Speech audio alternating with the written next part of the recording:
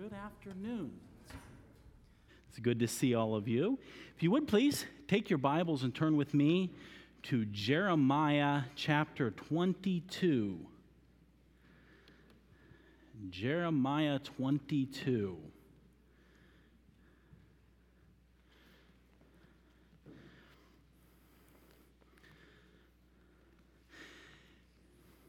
This afternoon, as we prepare for communion, I want to look at an incredible verse in the book of Jeremiah. And you've probably heard this verse, but I shouldn't say that, because I hope that you all know the context. But sadly, it's considered obscure, and a lot of people don't know the context. I've told you to turn to Jeremiah 22 because that's where we're going to come back to, but actually I'd like you to go to chapter 23, and in my Bible it's right there on the same page. And look with me at Jeremiah 23 and verse 5.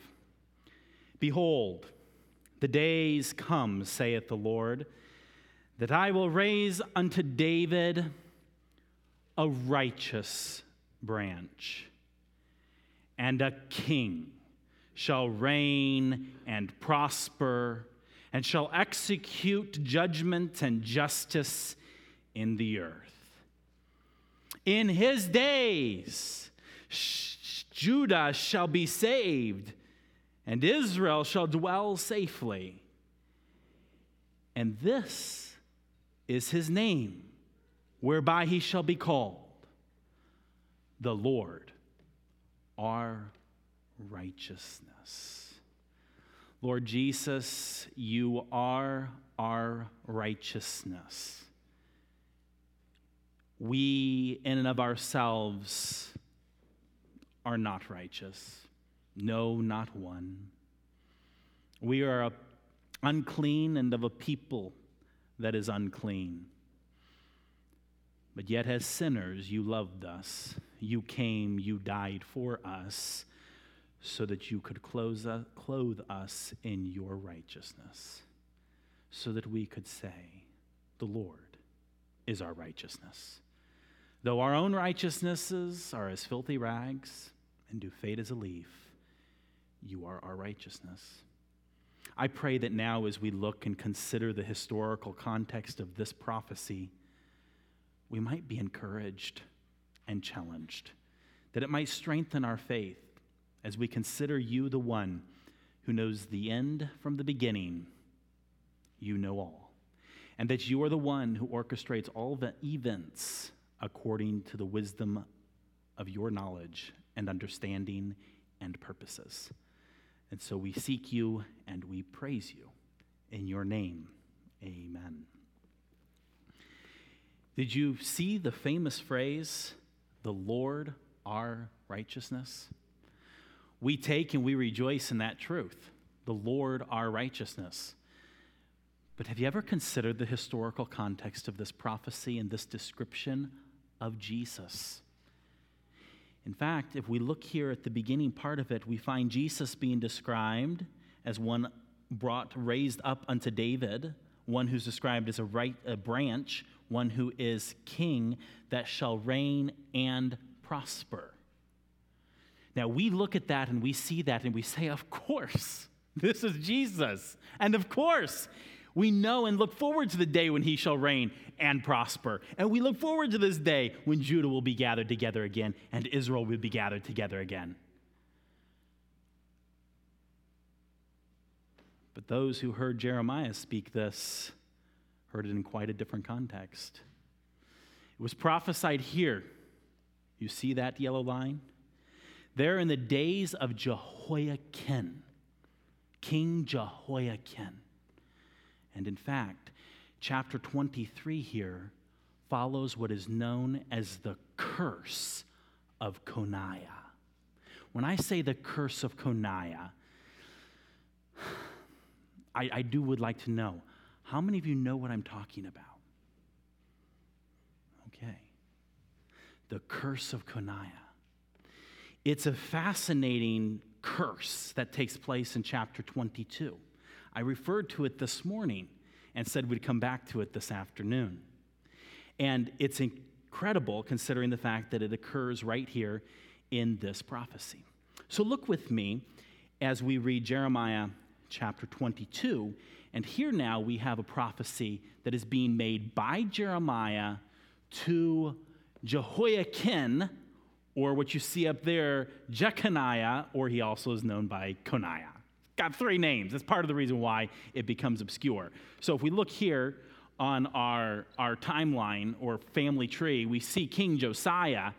We see his four sons, and you see the grandson, the guy down there on the bottom. There he is with his three names. So this is who the king is, how he's related to. He's the grandson of the famous King Josiah. All right, you see that? He's got three names, Jeconiah, Coniah, and Jehoiakim. Jehoiakim was the name that Nebuchadnezzar gave him when Nebuchadnezzar appointed him as king. And so that's how we flow this in. Now, just as a quick review, I wonder, can anyone here give me the order of how these guys were king? Name the kings in order of when they became king and the order that they reigned. Anyone think they can do it? Lincoln.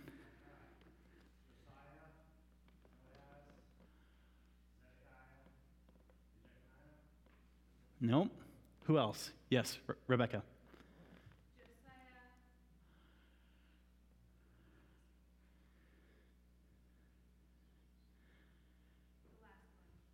Jehoahaz.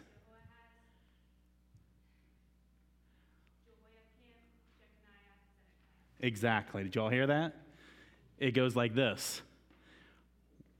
I don't know what that's doing. There we go. Josiah first. Then we have Jehoahaz second.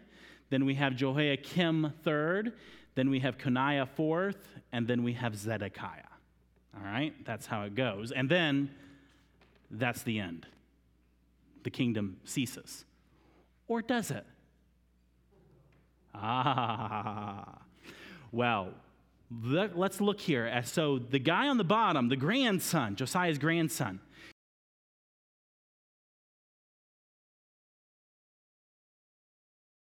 God said concerning him in Jeremiah 22, verse 20, "Go up to Lebanon and cry, and lift up thy voice in Bashan, and cry from the passages, for all thy lovers are destroyed.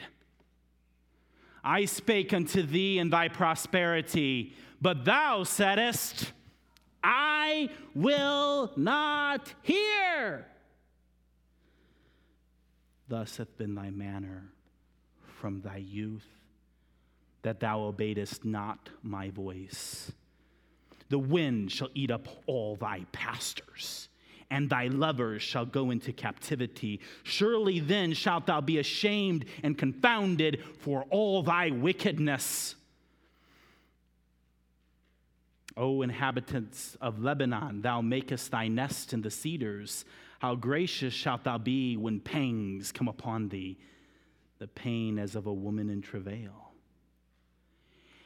As I live, saith the Lord, though Coniah, the son of Jehoiakim, king of Judah, were the signet upon my right hand, yet would I pluck thee hence, and I will give thee into the hand of them that seek thy life, and into the hand of them whose face thou fearest, even into the hand of Nebuchadnezzar, king of Babylon, and into the hand of the Chaldeans.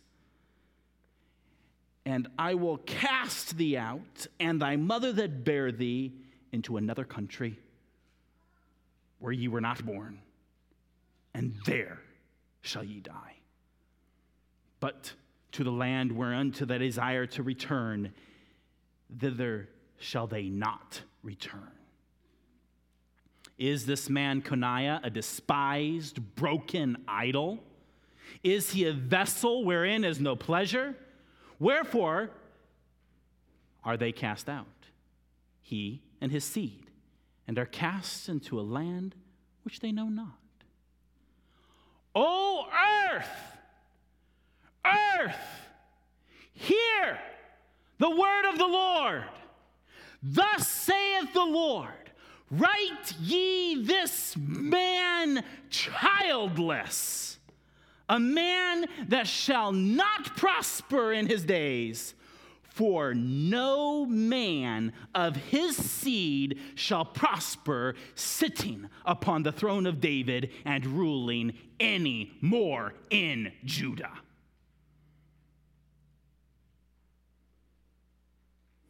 The curse of Coniah, whereupon the Lord calls upon the earth to be witness against him. That's pretty profound because the earth has been around for a long time. And the earth is still witness of this curse. Earlier it spoke of him being though he were a signet ring. We don't have signet rings. But imagine, I think you know what signet rings are to kings, right? Imagine now the King of Kings, the God of the universe, saying, though he were my signet ring, I would pluck him off.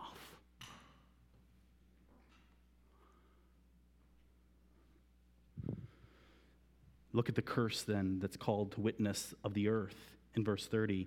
Write ye this man childless. This does not mean that he was childless. He had children. But write him childless. He's considered childless. He's a man that shall not prosper in his days. And then look at this phrase. For no man of his seed shall prosper sitting upon the throne of David and ruling any more in Judah. Coniah is declared that none of his seed will prosper. Seed speaks of his descendants, right? His bloodline shall prosper. So take your Bibles with me and turn to Matthew chapter 1.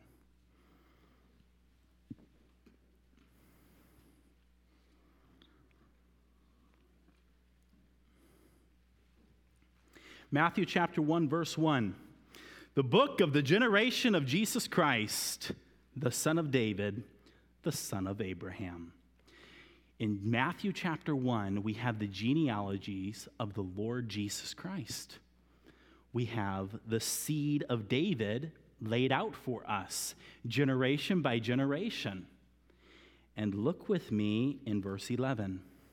I'm going to read it by the not the Greek transliterated names. You can see the Greek transliterated names there. I'm going to read it with the Hebrew transliterated names. But chapter 1 of Matthew, verse 11.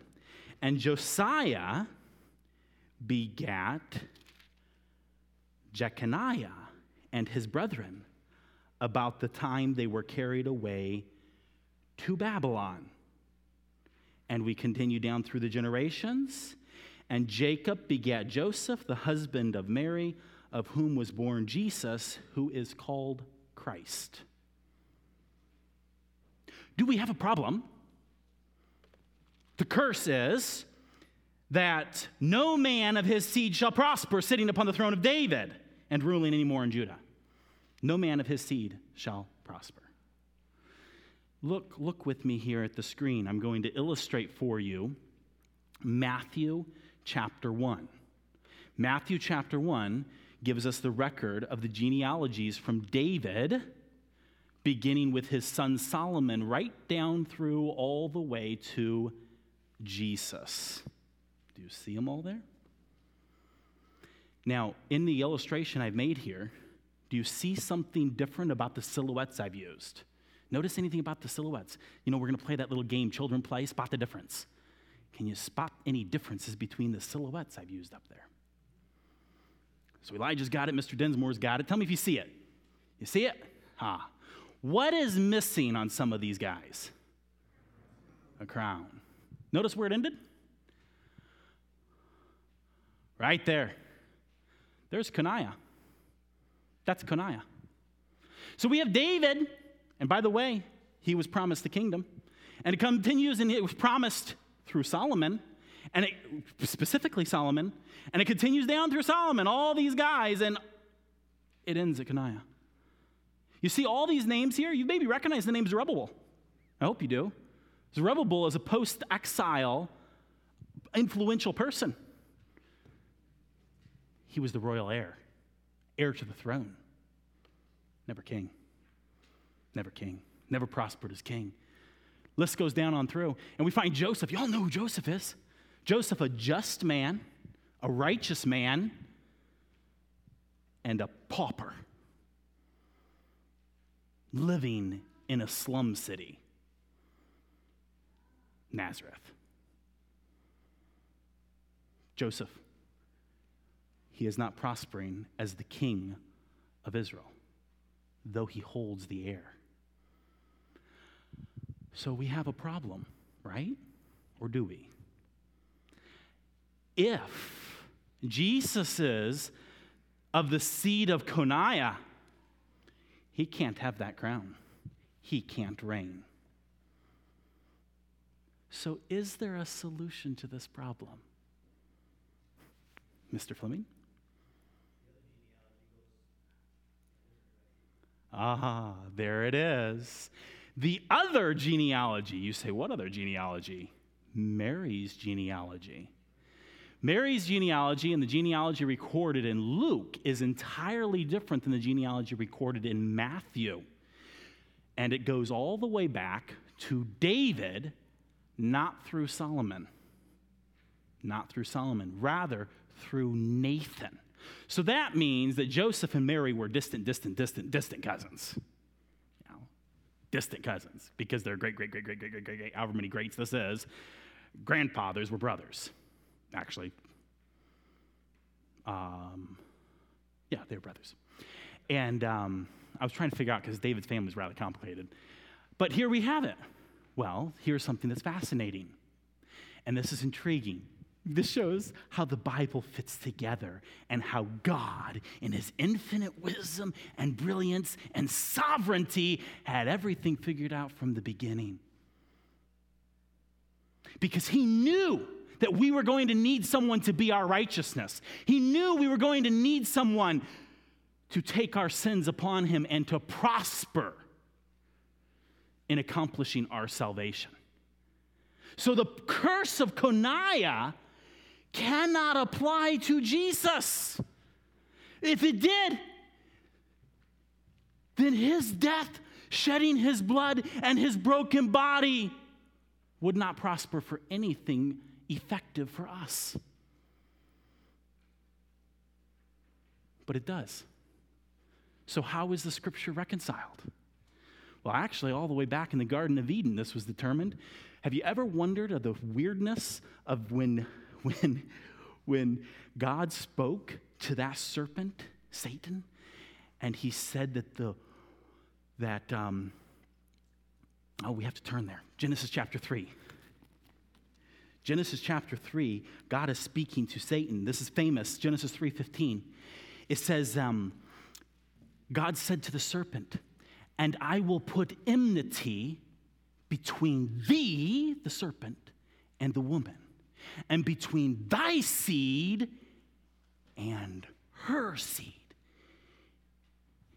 It shall bruise thy head, but thou shalt bruise his heel." Question. In all of our discussions about where children come from, we don't talk about the woman having the seed.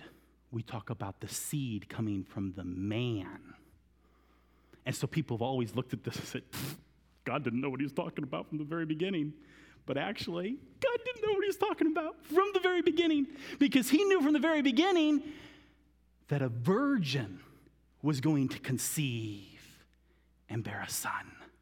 And before even Josiah lived or Jeconiah lived, back in the days of Ahaz, do you see Ahaz here? We have Coniah here, and we go back. Hezekiah, Ahaz, right there. Isaiah prophesied in Ahaz's day, "Behold, I shall give you a sign. You won't ask of a sign, I'll give you a sign. Behold, a virgin shall conceive and bear a son, and his name shall be called Emmanuel," God with us. A virgin conceived. So you know what the solution to the problem is? Jesus does not carry the curse of Coniah because he has nothing to do with the seed of Coniah. But because he was legally adopted as the son of Joseph, he carries the legal right to the throne. So the curse upon this family and upon Coniah, God from the beginning had it all figured out. And so when we read in Matthew, which is a gospel that was written to the Jews to present Jesus Christ as the Messiah, we read the genealogy of his legal right to the throne through Solomon. And when we read in Luke the genealogy of Mary, we read of the bloodline back to David through Nathan. So in all of God's promises he made to David and to Solomon and to Adam and Eve and the devil in the beginning, and in spite of the curse of Coniah, all in the end it is resolved in perfect harmony. And we find Jesus Christ of the bloodline of David, thereby rightful heir to the throne, but circumventing the curse of Coniah because he was virgin born. So now, turning back to Jeremiah chapter 23. Jeremiah 23, now after the, O earth, earth, earth, hear the words of the Lord. Thus saith the Lord, write ye this man childless, a man that shall not prosper in his days, for no man of his seed shall prosper, sitting upon the throne of David and ruling any more in Judah. It shall not happen. Now, in my Bible, you literally look right across the column, and it speaks of a king that shall reign. And by the way, in verse 5 of the next chapter, it says that a king shall reign, and what's the next word? Look at it. Jeremiah 23, verse 5. Jeremiah 23, verse 5, it says, a king shall reign and what? Prosper. Did you know that there are Jews to this day who struggle over this when they consider the curse of Coniah in chapter 22, and then they read this? It doesn't make sense to them. But yet, now when we can compare Scripture with Scripture from the book of Genesis all the way through history and then seeing even the genealogy, you thought those genealogies were boring. You didn't know they had such exciting things in them, did you? These genealogies solve the great curse of Coniah in showing that Jesus isn't a part of the curse of Coniah. But let's look here again at what's described in the prosperity of the branch, the king that shall come. Let's read. You may have picked up in Jeremiah 22 and verse 22 a comment about Coniah's pastors and lovers. Pastors are shepherds. And he's saying that your pastors, those who have shepherded you, Coniah, they've not shepherded you in the right way, and they're going to be carried away.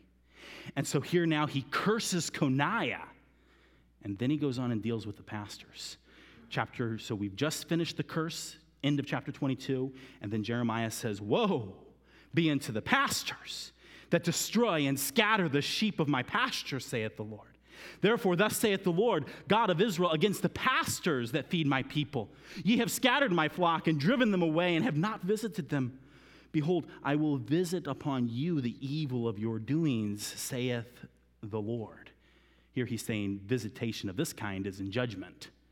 And I will gather the remnant of my flock out of all the countries whither I have driven them, and will bring them again to their folds, and they shall be fruitful and increase. And I will set up shepherds over them, which shall feed them, and they shall fear no more, nor be dismayed, neither shall they be lacking, saith the Lord. God says he's going to bring the sheep back, the people back from being scattered, and he's going to set over them good shepherds that shall feed them. And one in particular, you all know him by the good shepherd. Behold, the days come, saith the Lord, that I will raise up unto David a righteous branch, David pictured as an olive branch, an olive tree, and one sprouting up from that olive tree as a righteous branch, not like Coniah, who was wicked and evil, but righteous branch. And a king shall reign and prosper and shall execute judgment and justice in the earth. So not only does the earth called to witness the curse against Coniah, the earth is also hereby called to be witness of the prophecy that a king will be raised up unto David who will reign and prosper. In his days Judah shall be saved, and Israel shall dwell safely. And this is his name whereby he shall be called, the Lord our righteousness. This is a prophecy of what we see described in the end of the book of Revelation as the 1,000-year reign of Christ, which we still look forward to when Christ has promised in Revelation 4 that he will sit upon his throne. That's this throne of David. Verse 7, therefore, behold, the days come, saith the Lord, that they shall no more say, the Lord liveth, which brought up the children of Israel out of Egypt. But the Lord liveth, which brought up and which led the seed of the house of Israel out of the north country and from all countries whither I had driven them, and they shall dwell in their own land. God has made promises here to the nation of Israel that they will be returned to their land that he promised to them as an everlasting possession, which has a whole nother topic of significance. God keeps his promises. But I'd like to bring your attention back to that phrase there as we transition to remember how the Lord is our righteousness. What is his name here described? The Lord, the Lord, the Lord God, our righteousness. We sing a song, and in our song of Psalm 23, it's Jehovah Sitkenu. Jehovah Sitkenu. Do you ever wonder where Jehovah Sitkenu came from? It comes from right here. The Lord, our righteousness. So I ask the question, shall Jesus prosper? What's the answer? Yes. When he came into Jerusalem that day, the week before his crucifixion, and the crowds cried out to him, Hosanna, Hosanna. Little did most of the people know that within a few days, the one they were crying out to and treating as the king would be killed. And many Jews say, see, he can't be Messiah. He didn't prosper. He died. How do we answer that? That's right. He rose again. He's one who has prospered, is prospering, and shall prosper.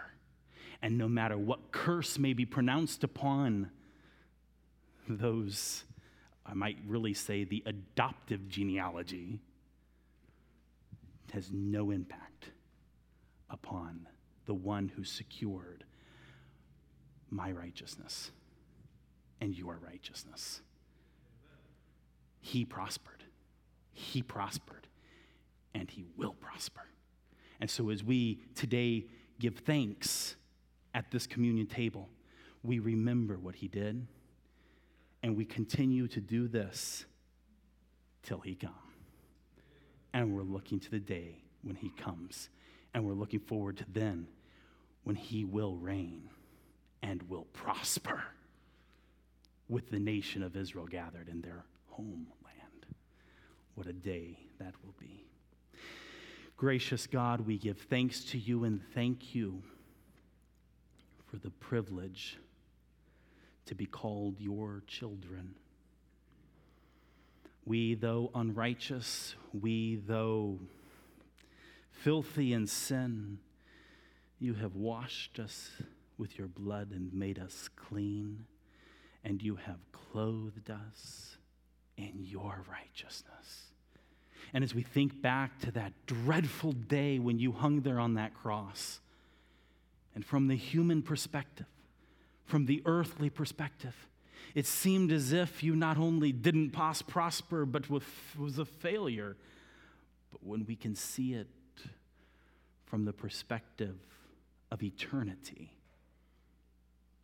From the spiritual significance of what took place on that day, we praise you that in spite of any curse, in spite of any problem, in spite of everything, you prospered that day in securing for us our redemption. You secured for us the forgiveness of sins. You've provided to us the hope of salvation. We give thanks to you this day as we remember your sacrifice. May we be filled with gratitude as your people. We pray in your name. Amen. As we prepare for communion, if you take your hymnals, and what's the hymn number we have there, Bruce? 134.